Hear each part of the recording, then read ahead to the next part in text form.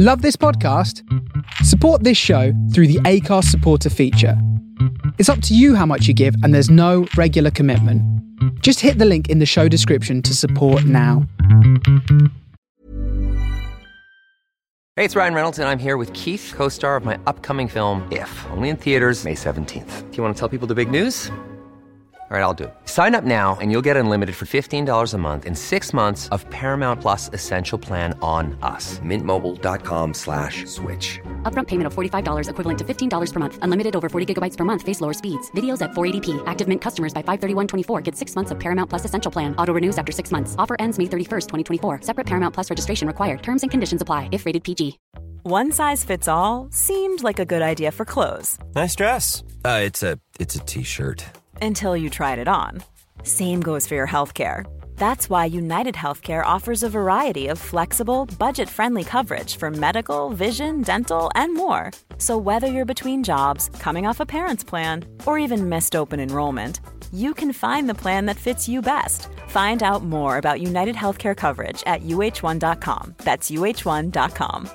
Quality sleep is essential. That's why the Sleep Number Smart Bed is designed for your ever-evolving sleep needs. Need a bed that's firmer or softer on either side? Helps you sleep at a comfortable temperature? Sleep Number Smart Beds let you individualize your comfort, so you sleep better together. J.D. Power ranks Sleep Number number 1 in customer satisfaction with mattresses purchased in-store. And now, save 50% on the Sleep Number Limited Edition Smart Bed for a limited time. For J.D. Power 2023 award information, visit jdpower.com/awards. Only at a Sleep Number store or sleepnumber.com.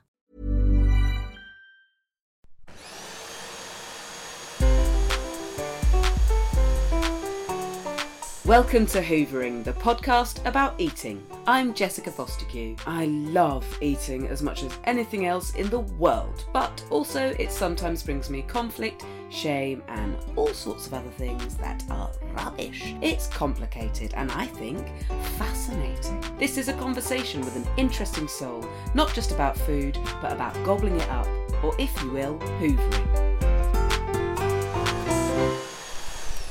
Hey wonderful ones, this week I'm talking to a brilliant actor, children's author and all-round lovely man, Arthur McBain. Arthur and me are both in a new series called The Trouble with Maggie Cole, which starts next Wednesday, the 4th of March on ITV1. The main one. It's got Dawn French in it and a load of other incredible people, and we're super proud to be in it. So check it out. Arthur plays a beautiful young romantic lead, and I play an absolute walk-in flesh monster called Betty. It was a lot of fun. I'm also on tour with my show Hench. This week I'm in Norwich, Margate, Bath, Southampton and Exeter, and I think it's mainly sold out, but there is still a handful of tickets for Margate and Southampton as I speak right now. Whether when you're hearing that there will be, but it's worth a look. Please look them up if you live there and you'd like to come. I'd love to see you there. Thanks for listening to Hoovering. Rate, review and subscribe if you get time, and if you've got any spare money, have a squiz over at patreon.com/The Hoovering Pod, and you'll see some cool stuff that I swap in exchange for your hard-earned wedge. Okay, let's get into this lovely conversation. A quick apology that at one point I accidentally refer to Ruby Tando's brilliant book as Eat It, and of course it's called Eat Up. Silly me. So, Arthur and me met at my place in Catford, and I made some pretty sexy dal. Dal, I felt like I said that weird. Dal. It's a weird word to say, isn't it? Dal. I made that, and he brought some pretty sexy chapatis. Yeah, boy. Thanks for coming to my house. Hey, it's a pleasure. And thanks for bringing chapatis. That's all right. As I said, I do sometimes make them myself, but yeah. I wondered the whether shop makes them better.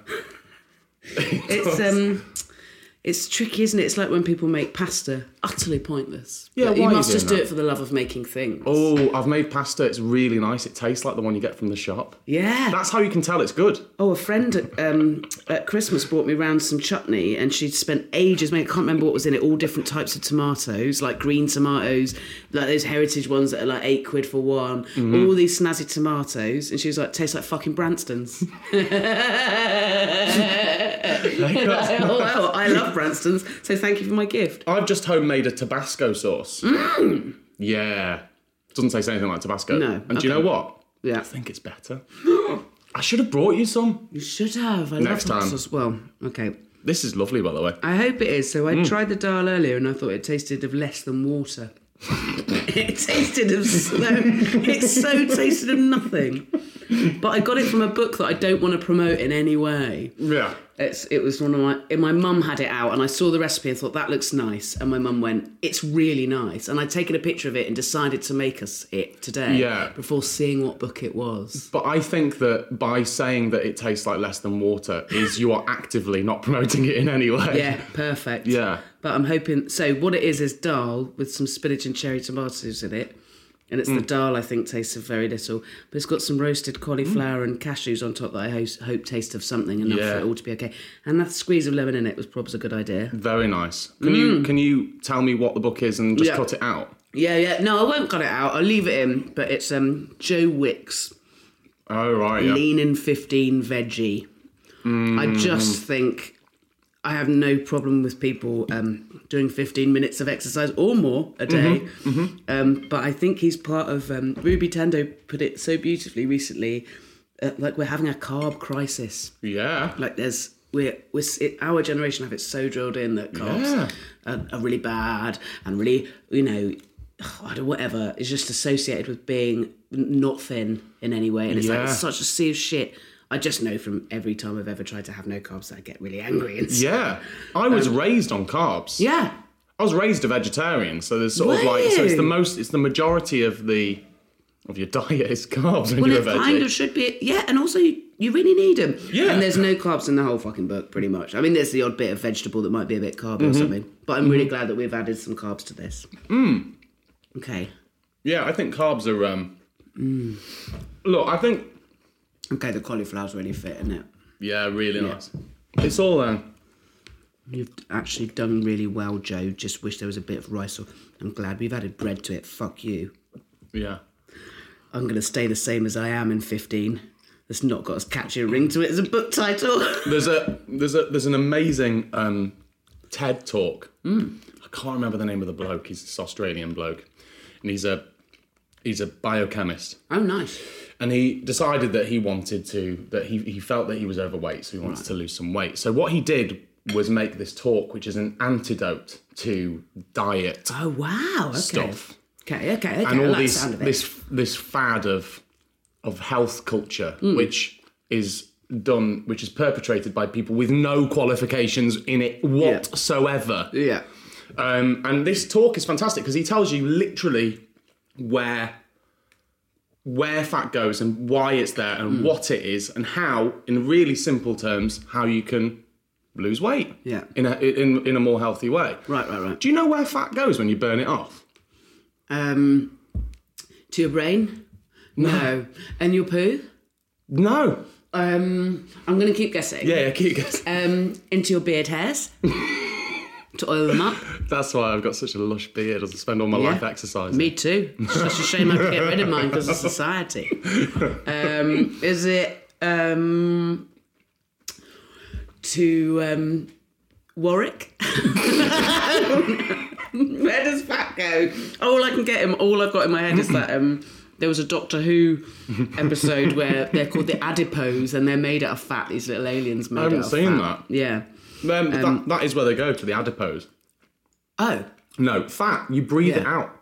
I think I did know that. You breathe it out as carbon. As carbon? Yeah. So some wellness prick on Instagram will have just heard carb. Breathe it out as carbs. Yeah. And a nearby thin person will get a little bit fatter off your breath. Carbohydrate. If you breathe near them. Yeah. Yeah. No, but it's that was just one of the things that he was talking about. I mean, I just found it really interesting because no one really knows. Yeah. But I mean, once it's inside your body, it just gets turned into carbon. Yeah. It's all the same stuff. It's all the same stuff. It's such a load of shit, isn't it? Just eat well. Just eat well and enjoy it. Just eat things you like. Just eat whatever you want.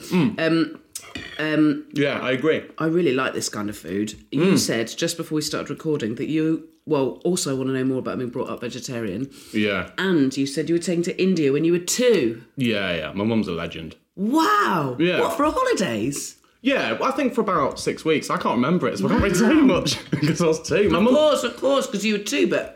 Well, I mean, what's your mum told you about it? You must have been such a good 2-year-old, or she was just the most nails mum. Well, actually, it was very interesting. She said that she felt safer travelling around India with a baby than any other time she'd been travelling because no one will touch you if you've got a kid. Yeah. She was like, in a sense, like point. You've got a kid, you're sort of safe. Like, it's going to take some really nasty people. I'm going to make a point that I'm going to get in serious trouble for, but I had exactly the same experience in Liverpool. That's where I'm from. I'm so sorry. Come on, out with it. Which street was it? I probably know them, to be fair. It's not a street. It's just I noticed a massive shift. It's notoriously the hardest place to do stand-up. Is it? If you're not from there.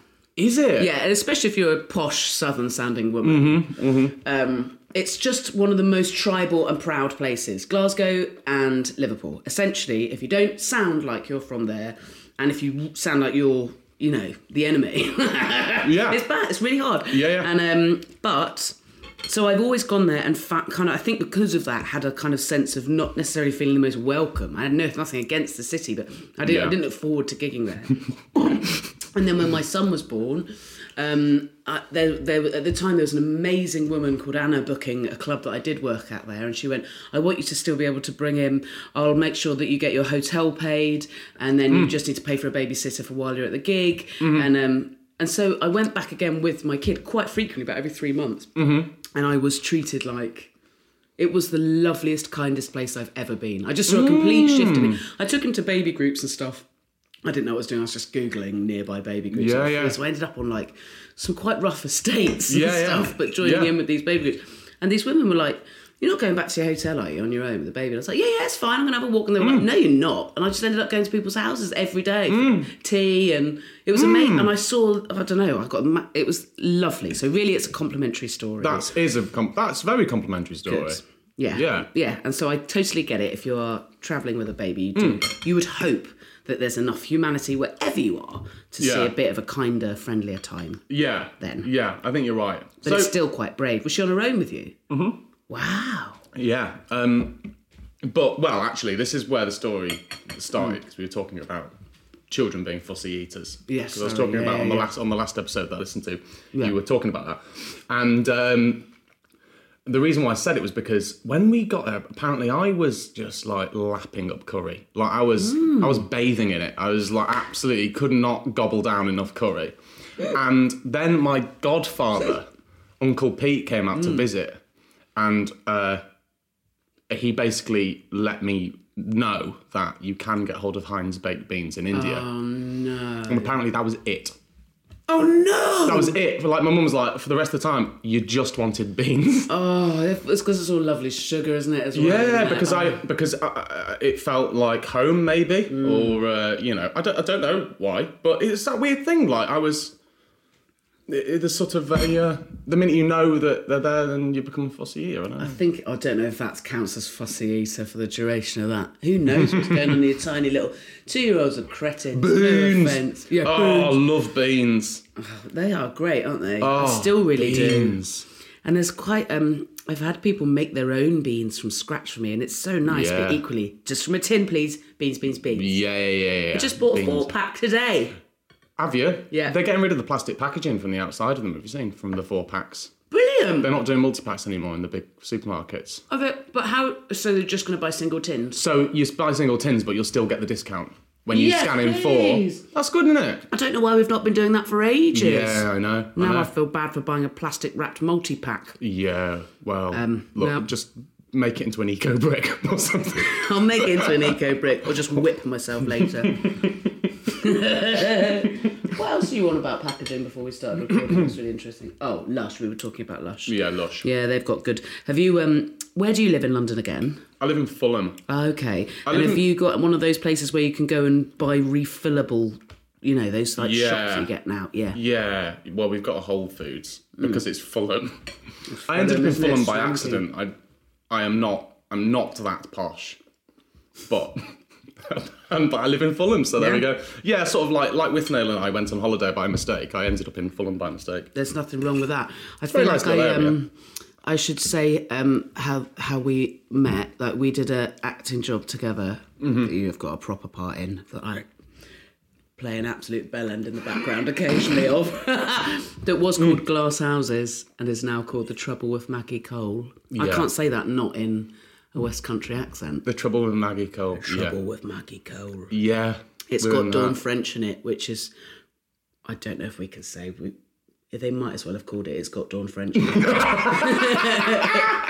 Because it's the whole thing's about gossip, and Glass Houses was such a brilliant name. Yeah. And then it's been changed at the last minute. But anyway, I loved that job. So, basically, when we discussed doing this podcast, we just talked about just spending the whole time dead naming the show. It's like the one time some dead naming's allowed is just if we could just keep calling it Glass Houses, at least for this podcast. Get your dead naming. It's not even on telly yet. It starts in March on ITV on Wednesday nights, I think. Is it Wednesdays? You think so? I like Wednesdays. I like Wednesdays. Also, Wednesdays are shit. It's a great night to go. Do you know what? I hope there's something good on telly tonight. And there will be. And there will be. Yeah, actually. So there. We're saying that something we're in's good. Yeah. And we're not even embarrassed. Yeah.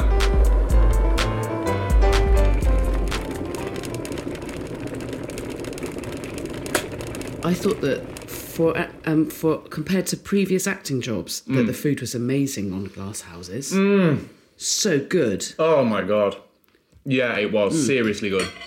A bunch of Yorkshire. It was a Yorkshire crew, wasn't it? It was a Yorkshire catering company, and they had a sign saying "You are now stepping into Yorkshire."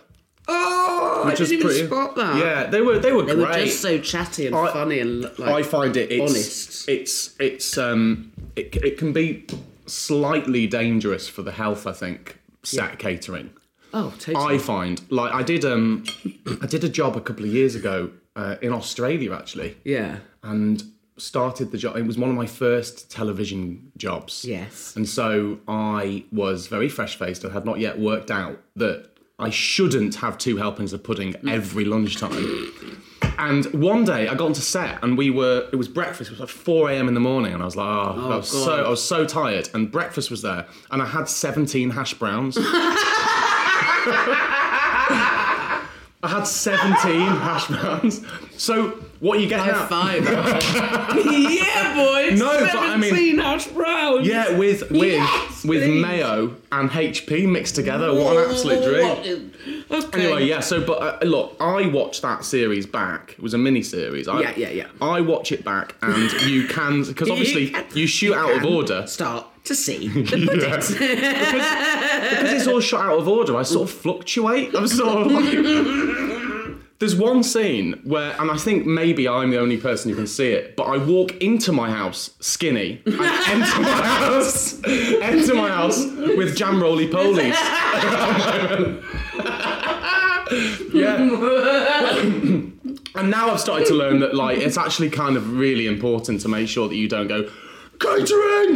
No, I know. That's all you want to do. I got over it. Yeah. Especially as well when it's like, well, just have some breakfast. And then when you first arrive, I mean, I very rarely get more than 2 or 3 scenes in a thing at this point. So often when you first arrive, you go and get some breakfast and then go and talk to costume. And you're like, oh, okay. Oh, can't we do it the other way around? Yeah. Before you go through the shame of having to try on 15 outfits after 3 breakfasts. That was very good. It serves them right for making the food so good. But so on that note, I wanted to ask you sort of actor stuff, actually. Oh, yeah. In terms of eating, but have you ever had to eat in a certain way? It's one of my biggest fears, because I think it might trigger a load of sort of terrible disordered eating type mental illness. But I wouldn't say that I would never do it, but have you ever had to change your body, like, quite extremely and change the way you eat for an acting part? But would you? Because I just watched The Joker the other day and was like, fucking hell, the effort that must have got. Have you seen it? Yeah, I have. Oh, my, it's stunning. I mean, it is. But he's so unhealthy in it, yeah. Whoa. I mean, he's emaciated, he's ill, he's a really ill guy. Yeah. The character. I think that you've got to, I don't know really. I mean, it's your, I would probably, because presumably, if I was doing a film like Joker, they'd be paying me enough to do it safely of course, people to help. Yeah. I don't know. I mean, I don't know what I think about it. I mean, I suppose if it's done, if you do it healthily, then Have you ever had a job? I know lots of people who've worked, especially in American things actually, and women mainly, but who are told they get like, or have you known of anyone who get like a personal trainer and get put on a strict diet, even if they're like not? I've got a story about that stuff. It's really horrible. Okay, I want it. There was there once was an actress who was overseas shooting a film, a movie set in like it was like an ancient Rome sort of movie. I won't say what it was, but what had happened, only because I don't know her personally. Yeah. Just I know her mate. And basically, she'd been on this sort of strict diet, and once she got the part, which they means were like, she must have already been TV sized. Yeah, and they were like, you need to be really skinny. And she was eating. Her diet was entirely sushi. Right, she was just eating sushi all the time. That's what. And she had 2 weeks off, and she came back, and the producer went, "You're fat." And she was like, "What?" And he was like, "You're fat." And she's like, "I've been only eating sushi. That's all I've been eating." And he went, "We need to send you to go and see the dietitian because something's wrong. Like, you're fat." And she couldn't believe it. And basically what had happened was she'd been putting soy sauce on her sushi. And because it's so salty, her body had just retained more water. Oh, right. But she was like, my mate who told me about it was like, she hadn't got, in any way got fat. And actually what had happened was, I don't know the ins and outs of it, but you hear things like that and you go, I don't want to be a part of this industry anymore. No, I don't. Because that's awful. Well, this person, the story I heard, someone told it on here, but it was about someone else. Again, but it was like, the woman was a size 8 already. She's going to play a part in a science fiction thing in LA. And the part she's playing is a scientist. At every single point in the thing that she's doing, she'll have a white coat on. Right. But they still had a personal trainer who would, over Skype to the producers, like pinch her skin on her sides. And be like, it's not coming off quick enough. You're going to need to do more. And a personal trainer with her every day. I don't know how anyone would stay sane through that. You know, it's one of those things. It's one of the great signs of inequality in our business is that blokes don't really get that. Yeah. Unless you need to be ripped. Right. Yeah. I'm not. I don't.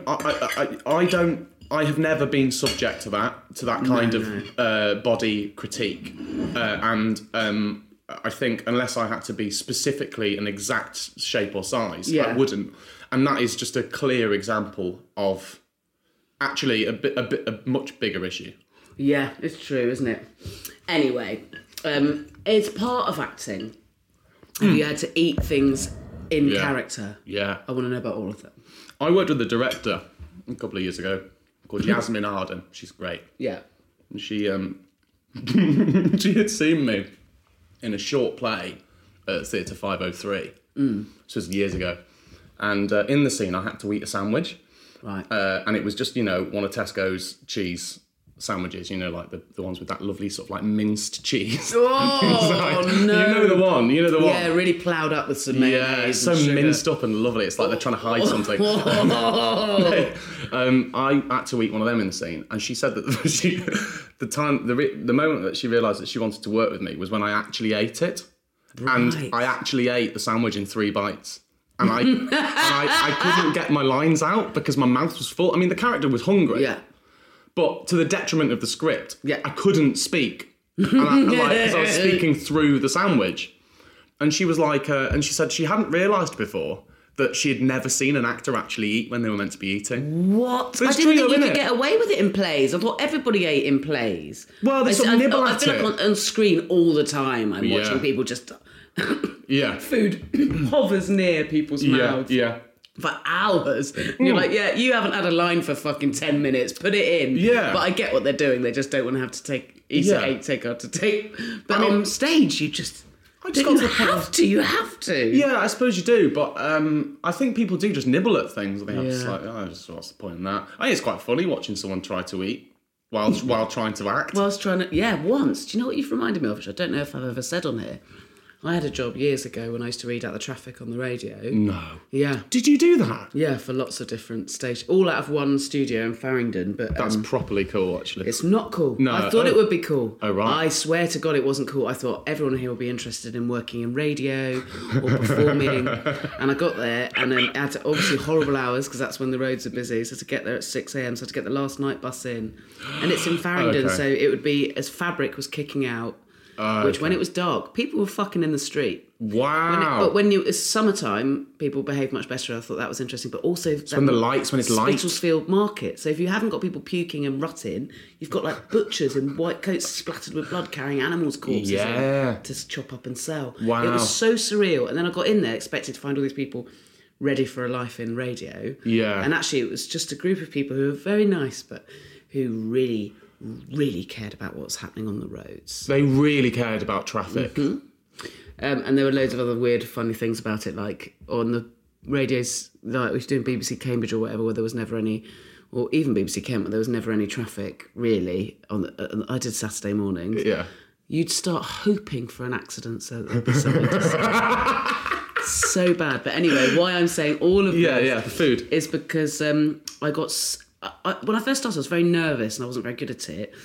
Really nervous. And then it's one of those jobs I think that you get quite good at quite quickly and then it's instantly quite boring. Yeah. And I once, to entertain myself, you're on your own in a booth. Yeah. Did a game for an entire shift of how many cherry tomatoes I could have in my mouth whilst saying,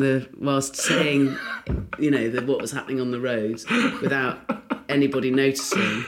And it went brilliantly until It went brilliantly. I think I had about 9 in. Did about 3 bulletins with about 9 in. And there were those plum ones that were sort of almost oblong.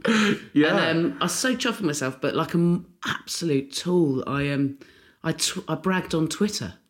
Oh, no. One of the stations followed my Twitter and saw it and complained to my boss. I wasn't fired. You weren't fired.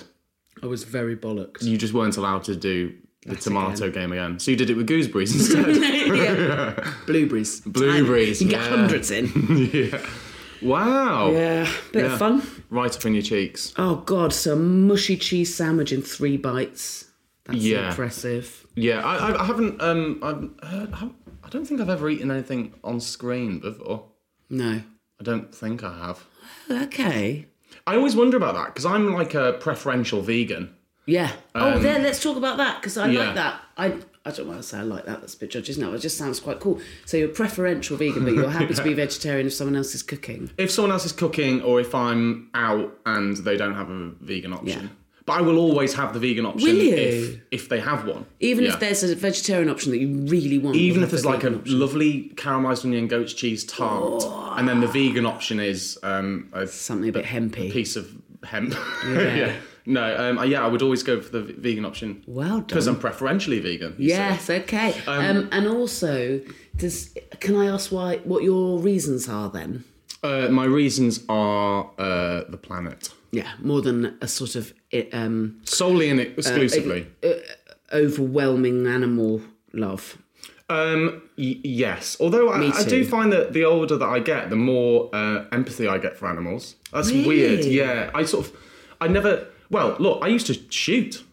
Did you? Okay, right, I'll start at the beginning. So basically, I was raised a vegetarian. Right. Until I had my first piece of bacon when I was 14. And that did it. And... Who gave you that?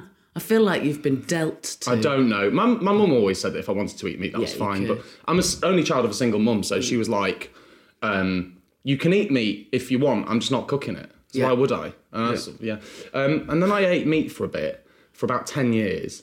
Never really liking it that much, I don't think, but just getting used to the meals that I would eat, like fajitas with chicken or whatever. Yeah. And in that time, I started... I went shooting. I thought you said something else then. What did you... I thought you and in that time, I started shitting. Just really shitting so much. I just was having the meat shit. Just meat shit. I think it sounds like if you were... Sorry. You're classier than me, Arthur.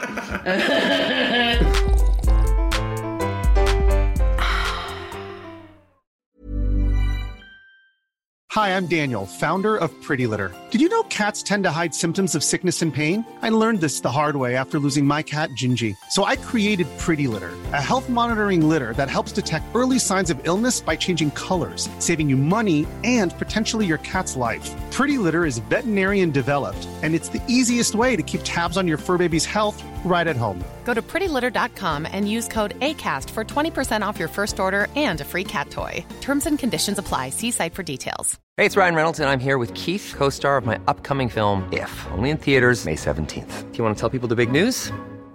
All right, I'll do it. Sign up now and you'll get unlimited for $15 a month and 6 months of Paramount Plus Essential Plan on us. Mintmobile.com/switch. Upfront payment of $45 equivalent to $15 per month. Unlimited over 40 gigabytes per month. Face lower speeds. Videos at 480p. Active Mint customers by 531.24 get 6 months of Paramount Plus Essential Plan. Auto renews after 6 months. Offer ends May 31st, 2024. Separate Paramount Plus registration required. Terms and conditions apply if rated PG. Quality sleep is essential. That's why the Sleep Number Smart Bed is designed for your ever-evolving sleep needs. Need a bed that's firmer or softer on either side? Helps you sleep at a comfortable temperature? Sleep Number Smart Beds let you individualize your comfort, so you sleep better together. J.D. Power ranks Sleep Number number 1 in customer satisfaction with mattresses purchased in-store. And now, save 50% on the Sleep Number Limited Edition Smart Bed for a limited time. For J.D. Power 2023 award information, visit jdpower.com/awards. Only at a Sleep Number store or sleepnumber.com.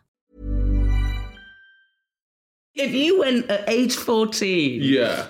carnivorous and shooting, might that have something to do with kind of puberty and burgeoning kind of ideas of masculinity and strength or whatever? Yeah, quite possibly. I think actually what it was, I think there was a sort of probably a slight level of pomposity there of trying to be a country. Because I grew up in the countryside, you see. Yeah. And we didn't go on shoots like where we'd stand around drinking port, because I was 16, and waiting for beaters to, we didn't do like the posho ones. We did like, we'd go away to Wales, and we were a member of a local shooting club that had lots of land in Wales, thousands of acres of land in Wales. And so we would just go out rambling all day, just with fuck-off big shotguns under our arms. Really? Yeah, and we never came home with much. Shown how to use them? Yeah, I was with people that knew how to do it. I think that's a completely different thing. So we'd go out. I think if you're actually connecting to if you're connecting to that level of this was an animal and then I'll eat it. Yeah, so I learned some pretty big things really. Being that, well, yeah, one, there's the having to show respect to the animal that you're eating. And what I mean by that is the time, the work, the effort. And it came to a point actually where I was like, I won't eat meat unless I've shot it. Yeah. And I think it's a world away from going on grouse shoots or going on pheasant shoots where you stand at the end of a field and you just go, like clay pigeon shooting essentially. Yeah. That's not very cool because you don't really have to put any effort in. You just have to sort of drink port. So we did that, and we never came back with much. But whatever we did come back with, we ate. And rabbits and stuff. Rabbits, pheasants, things like that, woodcock. Yeah. And I sort of then became of the opinion that in order to eat meat, you have to have killed one. Yeah. You have to have killed an animal with your bare hands. You have to have killed one meat. You have to have killed one meat thing. And so if you kill one meat thing, then you can have a license to eat meat. Now you're allowed to because you're willing to do it. Yeah. It's quite a common theory, I think. Okay, that's cool. Great. Yeah. And then so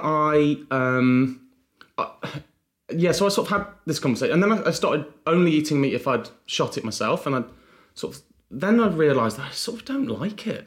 Right. And I got food poisoning. 4 times in 2 years. Oh shit! Because you're eating roadkill and stuff, or just stuff you'd killed? No, I was back to eking meat from shops. Oh right, okay. I'm getting really tangled up here because I've got a lot to say. But so I sort of started doing that, and now I don't want to kill any animals. Yeah. I don't have any interest to kill animals, and I feel like if I ever wanted to eat animals again, I'd feel like I could because I had done it. But I don't want to. Yeah. And I don't like meat, and after 10 years of dabbling in meat, I don't think I'll ever go back. Really? No, never. Not at all. How old are you? 27. No, I just don't think you necessarily know forever, but maybe you do. I think I do know. Okay, maybe you do, and I'll stop I think I do. patronising you. Yes, because also I've been a vegetarian more of my life than I haven't been. Yeah, that's true. So to me, my constitution is not meat. I actually don't really like it. I don't enjoy it. If you don't like it, no one should have anything that they don't like. Yeah. Also depends, it's different, isn't it? If you had the prospect of ever being pregnant, I'd be like, maybe wait, because sometimes when you get pregnant, your body goes, I really want iron. That's true. Yeah. But, I mean, who knows what technology is going to do in the next 20 years for you, Arthur, when that's something you take up if it were an option. But it's interesting. Yeah, I think it's, or maybe I'm just impressed how well you know your mind, if you can say, I know that I'm never going to want to. There's not many things that if you never really enjoyed it, then you probably won't. Yeah, like I know it in the same way that I know that I won't jump off a building. Right. Like I just know I won't do it. Yeah. Yeah, what, like abseiling for a charity event? Oh no, I'd abseil for a charity event. I just mean literally jumping off a building. As a form of suicide? Oh, we've got dark, haven't we? I mean, I didn't mean suicide, but yeah, I mean, I've said, yeah. Well, what else are you doing it for? A massive bouncy castle? Reenacting The Matrix? I don't know. Your own stunt. Yeah, I know. I just mean like I won't do it. I mean, I wouldn't jump off a building. Yeah, like I wouldn't go into a burning. It's just like that kids thing, isn't it? Like, would you jump off a building if so-and-so told you to because you'd done something that your mate had said was a good idea? A flippant comment have opened a massive can of worms. You have. I'm sorry. Yeah, but anyway, so I got food poisoning 4 times in 2 years. Yeah. Twice of which was when I was doing plays. Oh no! Can I tell you something really gross? Yes, please. I've shat myself on stage. Oh wow! After that is so much more interesting than what have you eaten on stage? Yeah. I got food poisoning. Talk us through it in detail. Okay, right. Okay. I've been really worried before about it. Quite recently, of actually. Shitting yourself on stage? Yeah. I've just done a run of my show before it went on tour. Excuse the pun. And it just felt like quite a high pressure run. And I was always there for an hour before the show, and I had a minimum of 2 poos, 5 weeks before every single show. Yeah. And not like, show off ones. Yeah. But like just nervous body. Yeah. And there was one night when my mum came, and I had sort of have a caricature version of my mum in my show, and I'm also very worried always about upsetting my mum, so I was very, very nervous before that one. And there was probably 20 seconds between the last time I was in the toilet and the beginning of the show, and I thought this could be the night that I shit myself on stage. You went from having a high pressure run to possibly having high pressure runs. Yes, exactly. Yeah, That's well, look. But you were ill. I was on tour. Nothing you can do if you're. I was on tour in America, eating their American food standard chicken, which I can't wait for it to come over here. It's going to be really great. I got food poisoning of this piece of chicken on a 5-show weekend, and I was on. You were doing 5 shows in a weekend. 5 shows in a weekend. Yeah. 1 on Friday night, 2 Saturday, 2 Sunday. And it all started on the Thursday night. And then I was like, right. And I didn't have a big enough part to call off the show, and there were no understudies, so I had to do it. Yeah. And I was with the Royal Shakespeare Company and the National Theatre of Scotland. It was the production. Amazing. Was with the producers of this. So it was quite highbrow. We're in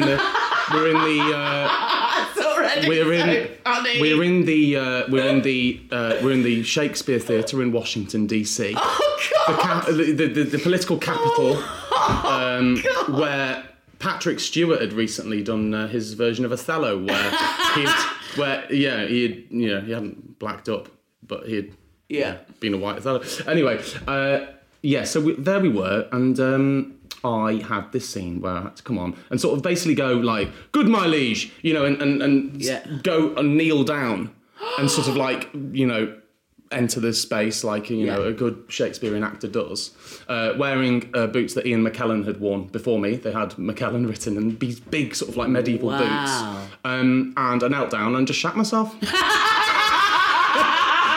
And it went down. Even though I knew what the punchline was, you really made me laugh. Yeah. So I did that, and that was a very real. That was very real. That was sort of like, and we'd sold out. I mean, it was in front of about 600 people. Oh, God.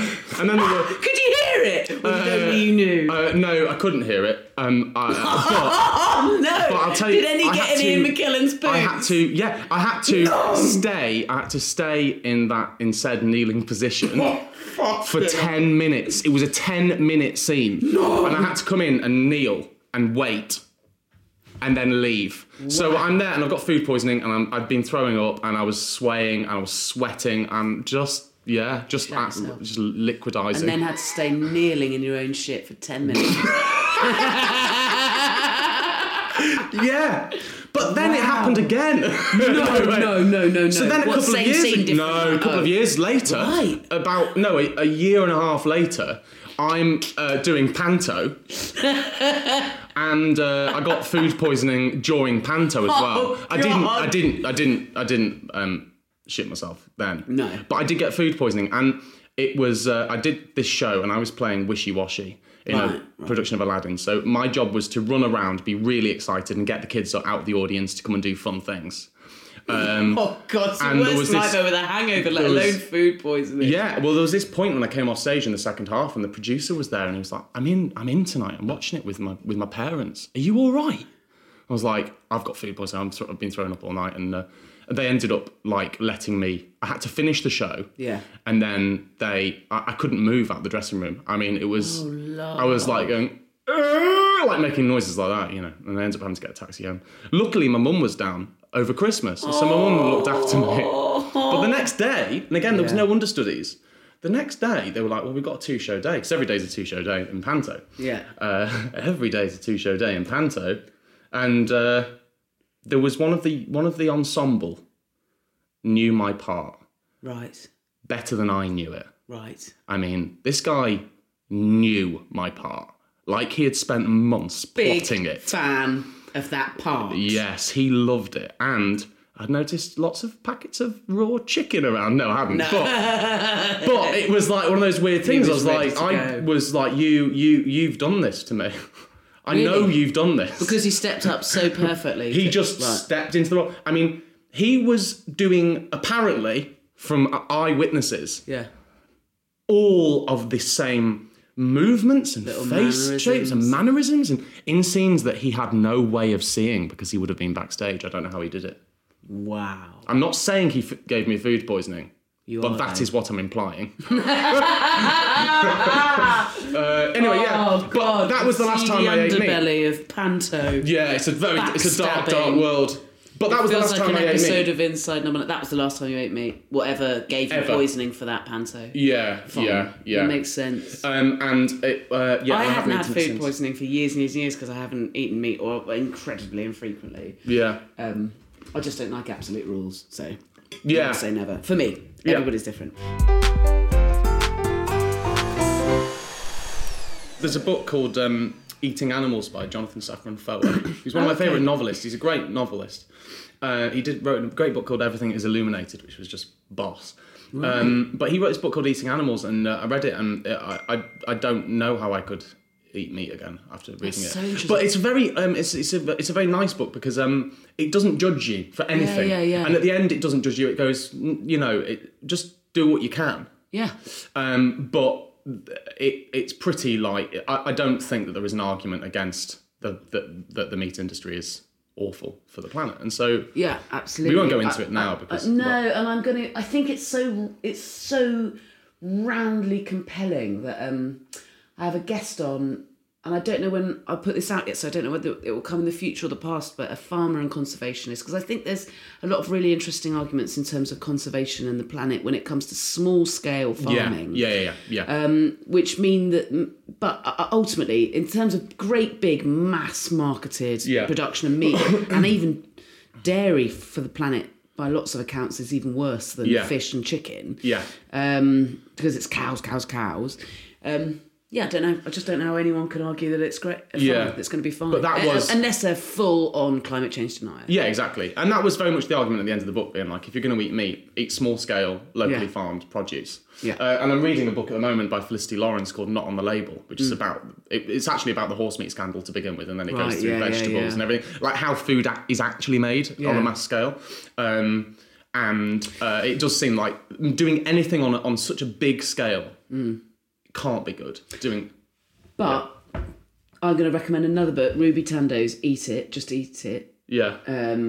That's got an amazing chapter in it about all these arguments are great and they're right, but equally there's a massive amount of assumed privilege in that. Yes, that's true. In that the is true. sense that just access to that, and actually how we live in cities and population growth and food poverty in cities, and we do sort of need some mass production of some things, and supermarkets are as, I think there's an argument they're as important as they are awful. It's really interesting, but I think it's worth just putting that in there in terms of talking about mass scaling of things. But when it comes to living beings, surely we just need to reduce demand. Yeah, and they have to. It's the only way a planet this capitalist will produce less, is if there's less demand. Yeah. Also, have you ever heard of Louise Gray, a writer? She's written an amazing book called The Ethical Carnivore, where she only ate what she'd killed for 2 years, and she has to do all sorts of learning different killings. But that might be interesting as well. She has to learn all different types of killing. Yeah, the killings. Like that League of Gentlemen, isn't it? And in the video shop. How many killings? How many killings? Yeah. What shall I ask you? I feel like asking you...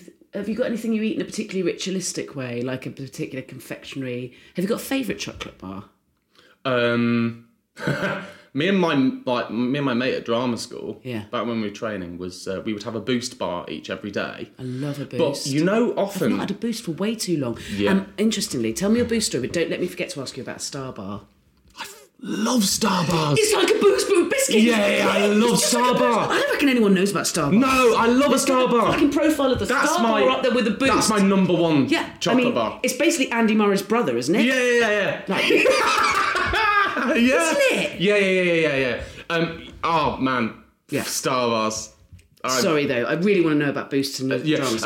Boost. Yeah. No. Well, you know how more often than not the bottom's sort of broken and the caramel's stuck to the wrapper. I don't know whether you ever noticed this. Yes, really annoying. With Boost, all the time, the caramel's seeped out through the bottom of it. It's a real design flaw. Take a bit more care. But we started learning how to almost read the tea leaves with the Boost bar and no, you'd open the packet and depending on how much caramel had come out, where it was stuck. All of those different things meant different things about the future, and you were reading the Boost. I was reading the Boost bar. The Boost base. Yeah. So, but if you got, and I think we sort of made them up on on the spot. I don't think there was any hard fast rules, but I do remember that often. Really? What? No science? No sort of scientific boundaries. No, it's funny. No, but all I do know is that. Like the death card in tarot, it doesn't necessarily mean bad things. Right. Having a clean break with your Boost didn't necessarily mean good things. No. So there we go, reading the Boost bar. I love it. That's what a beautiful answer. I haven't thought about that for years, so thanks for reminding me. Looking to the future from the base of your Boost. Star Bars, though. Biscuity base. Say scrum-diddly-umptious. No! And then you can be in my podcast. Have you ever used food as anything other than food? I don't necessarily mean in a sexy way, e.g. as a weapon or as part of a prank. I'm trying to think of all the ways you could use food as a weapon. Have I ever... Oh, God, I must have done. I have made when I was a teenager, I remember making a whistle out of a carrot. Nice. You know, you can sort of like whittle them away. Oh, yeah, You can literally turn them into whistles. Oh, yeah. Yeah, someone really dexterous could make a whole recorder, couldn't you? Yeah, exactly, yeah. I must say, it didn't work. Right. So I didn't really make a whistle with a carrot. Once, when I was a teenager, I hollowed out a carrot and blew it. That's a really lovely answer. What's the weirdest thing you've ever eaten? Domestic cat. Whoa. Your face has dropped. Wowee. Yeah. Because you'd killed it. Because I killed it. Yeah. You were allowed. Yeah. No, I would never kill a cat. It was in Thailand. Right. And did you know it was what you were having? Yes, because I'd seen the kids playing with it before we ate it.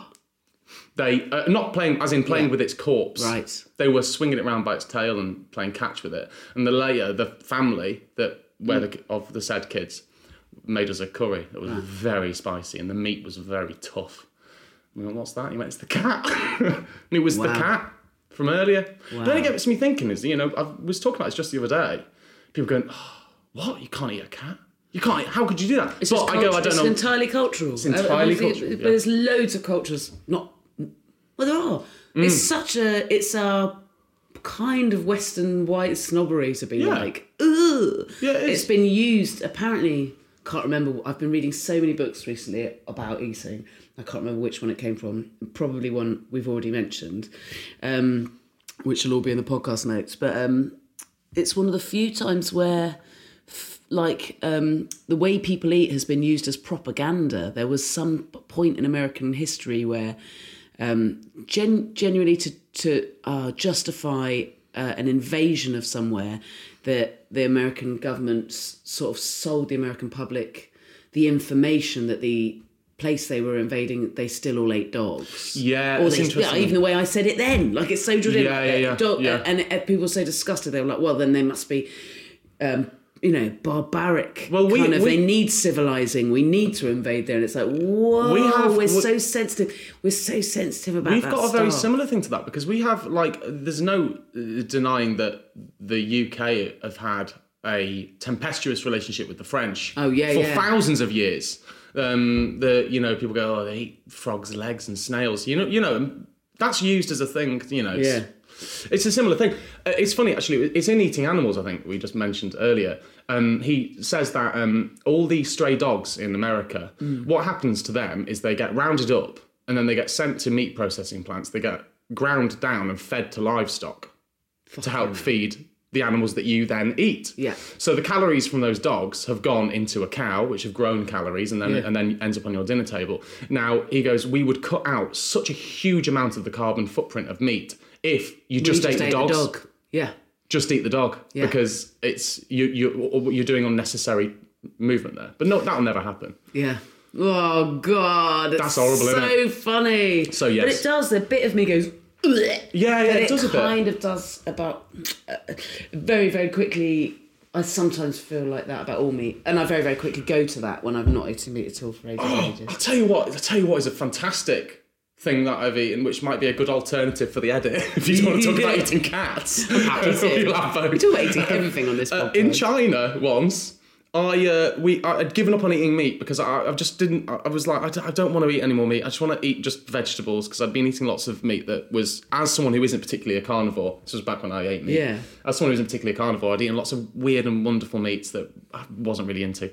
So I went into a restaurant and I was with my mum. My mum and I travel a lot, and we said to the waiter, we don't want any meat. No meat, please. You order for us, because we couldn't read the menu, and we were like, you order for us, just no meat, please. And he went, yeah, no meat. And he went off. Oh, God. And then he came back with a bowl, like a lovely basin of what I can only describe as crimson angel delight. It was like it was like a mousse. It was like a lovely. It was mousse in consistency, and we were like, "What's this?" And he went, "It's blood," and we were like, "Sorry, it's blood." And he was like, "Yeah, it's congealed blood," and they'd like slow cook this blood. Essentially, it was a black pudding. It was a frothy black pudding in a bowl, and we said no meat, and he went, "It's not meat," and I went, "You're right, it's not meat. It's not meat. Oh, it's not meat." Tried it. I had one mouthful. Yeah. I did not have a second. Yeah. But I mean, cool. Good on him. Yeah, using every bit. Nose to tail or whatever it's called. Yeah. Fuck me, I feel sick at the thought of guzzling blood. All right, I'll ask you this before your last question then, on that note.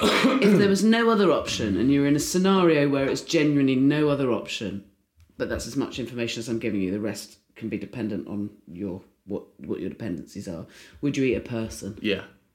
That was quick. Well, I mean, I don't know. Yeah. I lean that way. The more I ask the question, the more I lean that way. Yeah. I just know where hunger takes you in terms of desperation and madness. Yeah, but also where curiosity leads you as well. That's true, it's a bit. actually. I feel like maybe I shouldn't say that in public, but there's some slight. I'm slightly curious about that. Well, actually, yeah. I mean, I think it was Ruby Tando's book was talking about how culturally different, the way that we our physical repulsion at the idea of eating a dog or a cat in other countries, it's like, well, it's not a big deal in the same way. Whereas there are hardly anywhere, but there are still some places where they eat people. Yeah. Papua New Guinea, they think. Oh no, it's actually been outlawed now, hasn't it? Cannibalism in Papua New Guinea. I've just seen too many films that have made. Do you think it happens? I think, and what I mean by that is perverts do it, don't they? Sorry, pervs do it, don't they? Do they? Yeah. What do you mean? There's like cannibalism perv places you can go and eat. Like people go, right, I'm going to arrange for someone to eat my finger or my bob end. No. Yeah. Really? Yeah, and the perv will watch the person eating a bit of them. Sorry, so it's for the wait. So the perv doesn't want to try it. They just want to watch. I think they want someone else to eat them while they watch. That's very interesting because I often wonder that. I mean, imagine both parties do need to be a bit of a perv in some way or another. Yeah, but I that does get me thinking. I'm like, because in my head I've sort of got this weird conspiratorial idea that there must be like really exclusive restaurants somewhere for the richest, most privileged people in society to go and eat human. There must be where they serve human. I mean, and it's probably babies. Oh, cut that out. Don't you dare cut that out. But I'm just thinking, what would imagine that level of privilege where you're like, I want the most taboo thing that's possible to eat. It would be a baby. Yeah, probably. But there must be. Taking a real old turn. Yeah, this has been quite a sort of gross episode. Sorry, I would do for a bit of a gross one. I've contributed a vast amount of the gross. I don't. If you cut that, that's going to be it's going to be unequal in levels of gross. I think I'll leave it in.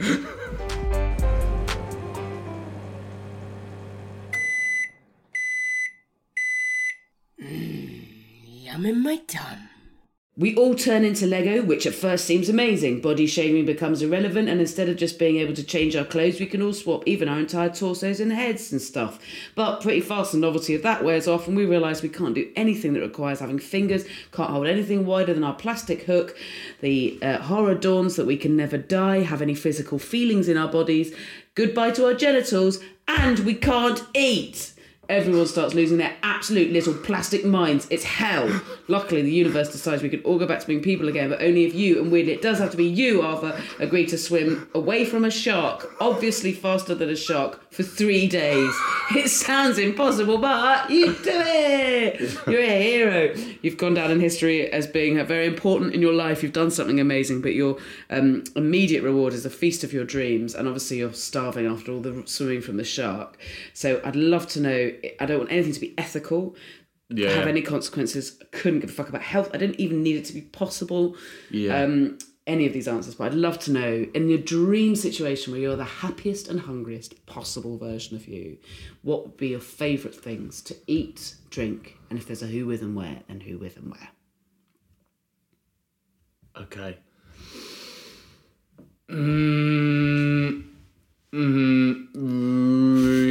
Really, really difficult. You can have loads of answers. I would like. Have you ever been to Dishoom?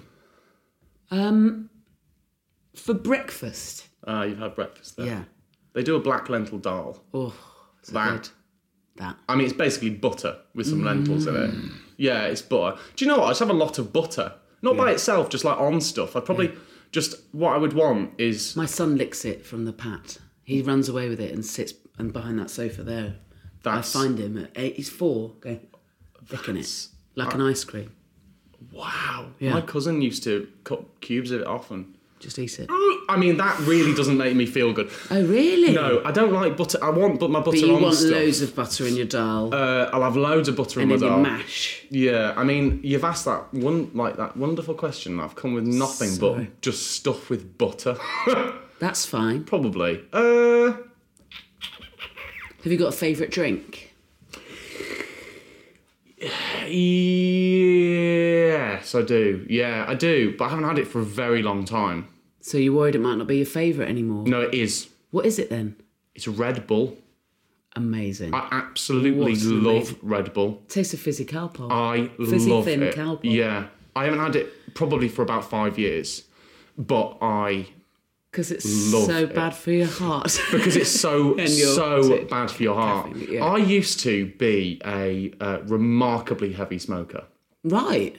And I'm not proud of it. Yeah. But what I used to do... I didn't think you were bragging. It's not the sort of thing grown-ups say anymore to brag, is it? I used to be an incredibly heavy smoker. It's not sexy anymore, is it? When I was lying down, I really wheezed. No, I mean, like, it was... Right, in. That's probably how it started. It's probably how it started when I started saying it, things like that. Yeah. But, but I would have, in the mornings, listen to how mental and gross this is. Yeah. I would, instead of a morning coffee, right, I would wake up, roll a ciggy, and sit at my back door with a ciggy and a Red Bull for breakfast.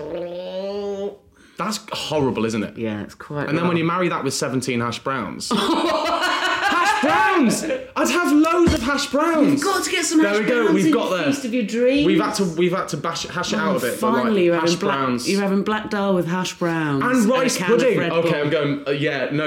Mine's just exploded. Rice pudding. I'd have so much rice pudding. Here we go. Great. I'd have rice pudding, and I'd have a suet jam roly-poly. Okay. And I would and with a can of Red Bull. Fucking brilliant. What a brilliant set of answers. Is it? That's really nice. Oh, I love it when it's not all cod and bleu. I do. It's perfect. It's like, no, that's the shit that sets your soul on fire, and a obviously. And a star bar. Yes, please. Yeah, I'd love a star bar. And who are you having it with, and where might you be?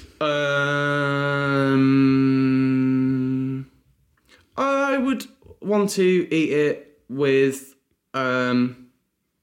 I would want to eat it with all of my mates. Okay, lovely. And my mum. Lovely. And I mean that. I'm not just trying to just be like, oh. But no, I do genuinely mean that. And when I say all of my mates, I mean like all of them. Yeah. Like everyone I'm mates with. That's nice. You'd be there. Oh, get in! Yeah, because I mean, just like everyone. I don't know, there's something about eating food. Hang on a minute, I've changed my mind. What's happening? I've changed my mind about all of it. Right. Have you ever had Ethiopian food? No, not properly, no. Where they serve it on a big thing called an injera, which is like a giant fermented bread. It's like a crumpet, but it's flat. Okay. It's basically like just a stretched out crumpet. Oh, there's supposed to be an amazing Ethiopian place in Camberwell that I'm desperate to try. Go. Right. And they have this amazing stuff called shiro, which they whack on it, and it's like a chickpea curry sort of thing. It's like a chickpea dal, and loads of other sort of like curry bits. Because Ethiopia is entirely vegan. The whole country is vegan on Wednesdays and Fridays, religiously. They call it fasting, and they on Wednesdays and Fridays the whole country is vegan. So they've got a great selection of vegan food, and so you have just loads of vegan stuff on this big piece of round bread, and then which is like a bit like chamois leather. It's sort of like it's quite rubbery, and then you rip it off with your hands and you just scoop up all of it and all of the curries in the middle, and everyone eats from the same plate.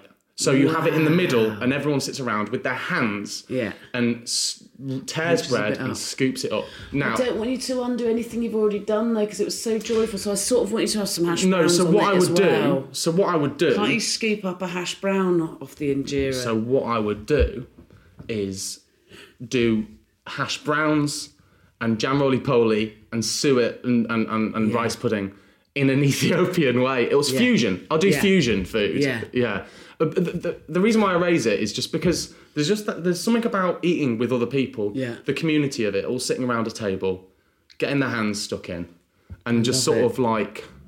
They also feed each other there a lot. Like that's a really big thing. They take it and they put food in each other's mouths, and there's just something really like to us with our knives and forks. It's very sort of loving and intimate. It's very intimate, isn't it? And confident, and it's so intimate. Closeness. Yeah, to feed someone that's not your kid. It's really a super close thing to do. I only raise that just because there's something about the community of that, which I find like.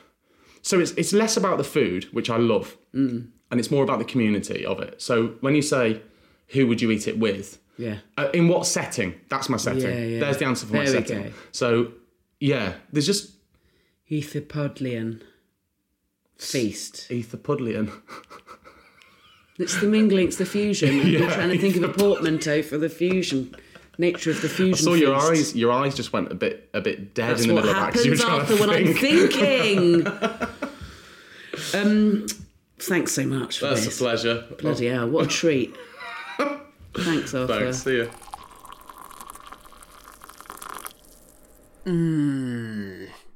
Delicious. What a lovely one. Follow dear Arthur on Instagram at Arthur McBain, McBain. And please watch us both from next Wednesday and then on ITV Hub in The Trouble with Maggie Cole. I'm so proud of it. It starts on Wednesday at 9 p.m. on ITV1 and then it'll be on ITV Hub, won't it? And future episodes. It's like a drama that's also funny. Arthur's in it loads, and I'm in it a tiny bit. I'm in episodes 2 and 4, I think. Anyway, Arthur gave me a copy also of his beautiful kids' book, In the Dead of the Night. And I love it. And so does my kid. In fact, at the moment, I'm having to read it every night. It's published in Australia and Korea, so if you live there, look it up, but not in the UK. So if you're a publisher and you're listening, can you sort that out, please? It's a really great kids' book. Why don't you come see me on tour? My show Hench is coming all around the UK, Ireland and Melbourne soon as well. Follow the podcast all over social media.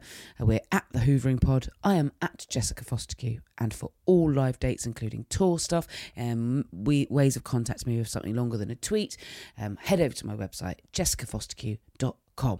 Huge thanks to Acast for hosting this podcast. Hoovering is produced by Emma Corsham and the music is by Mike Greenway. Until next week, happy Hoovering.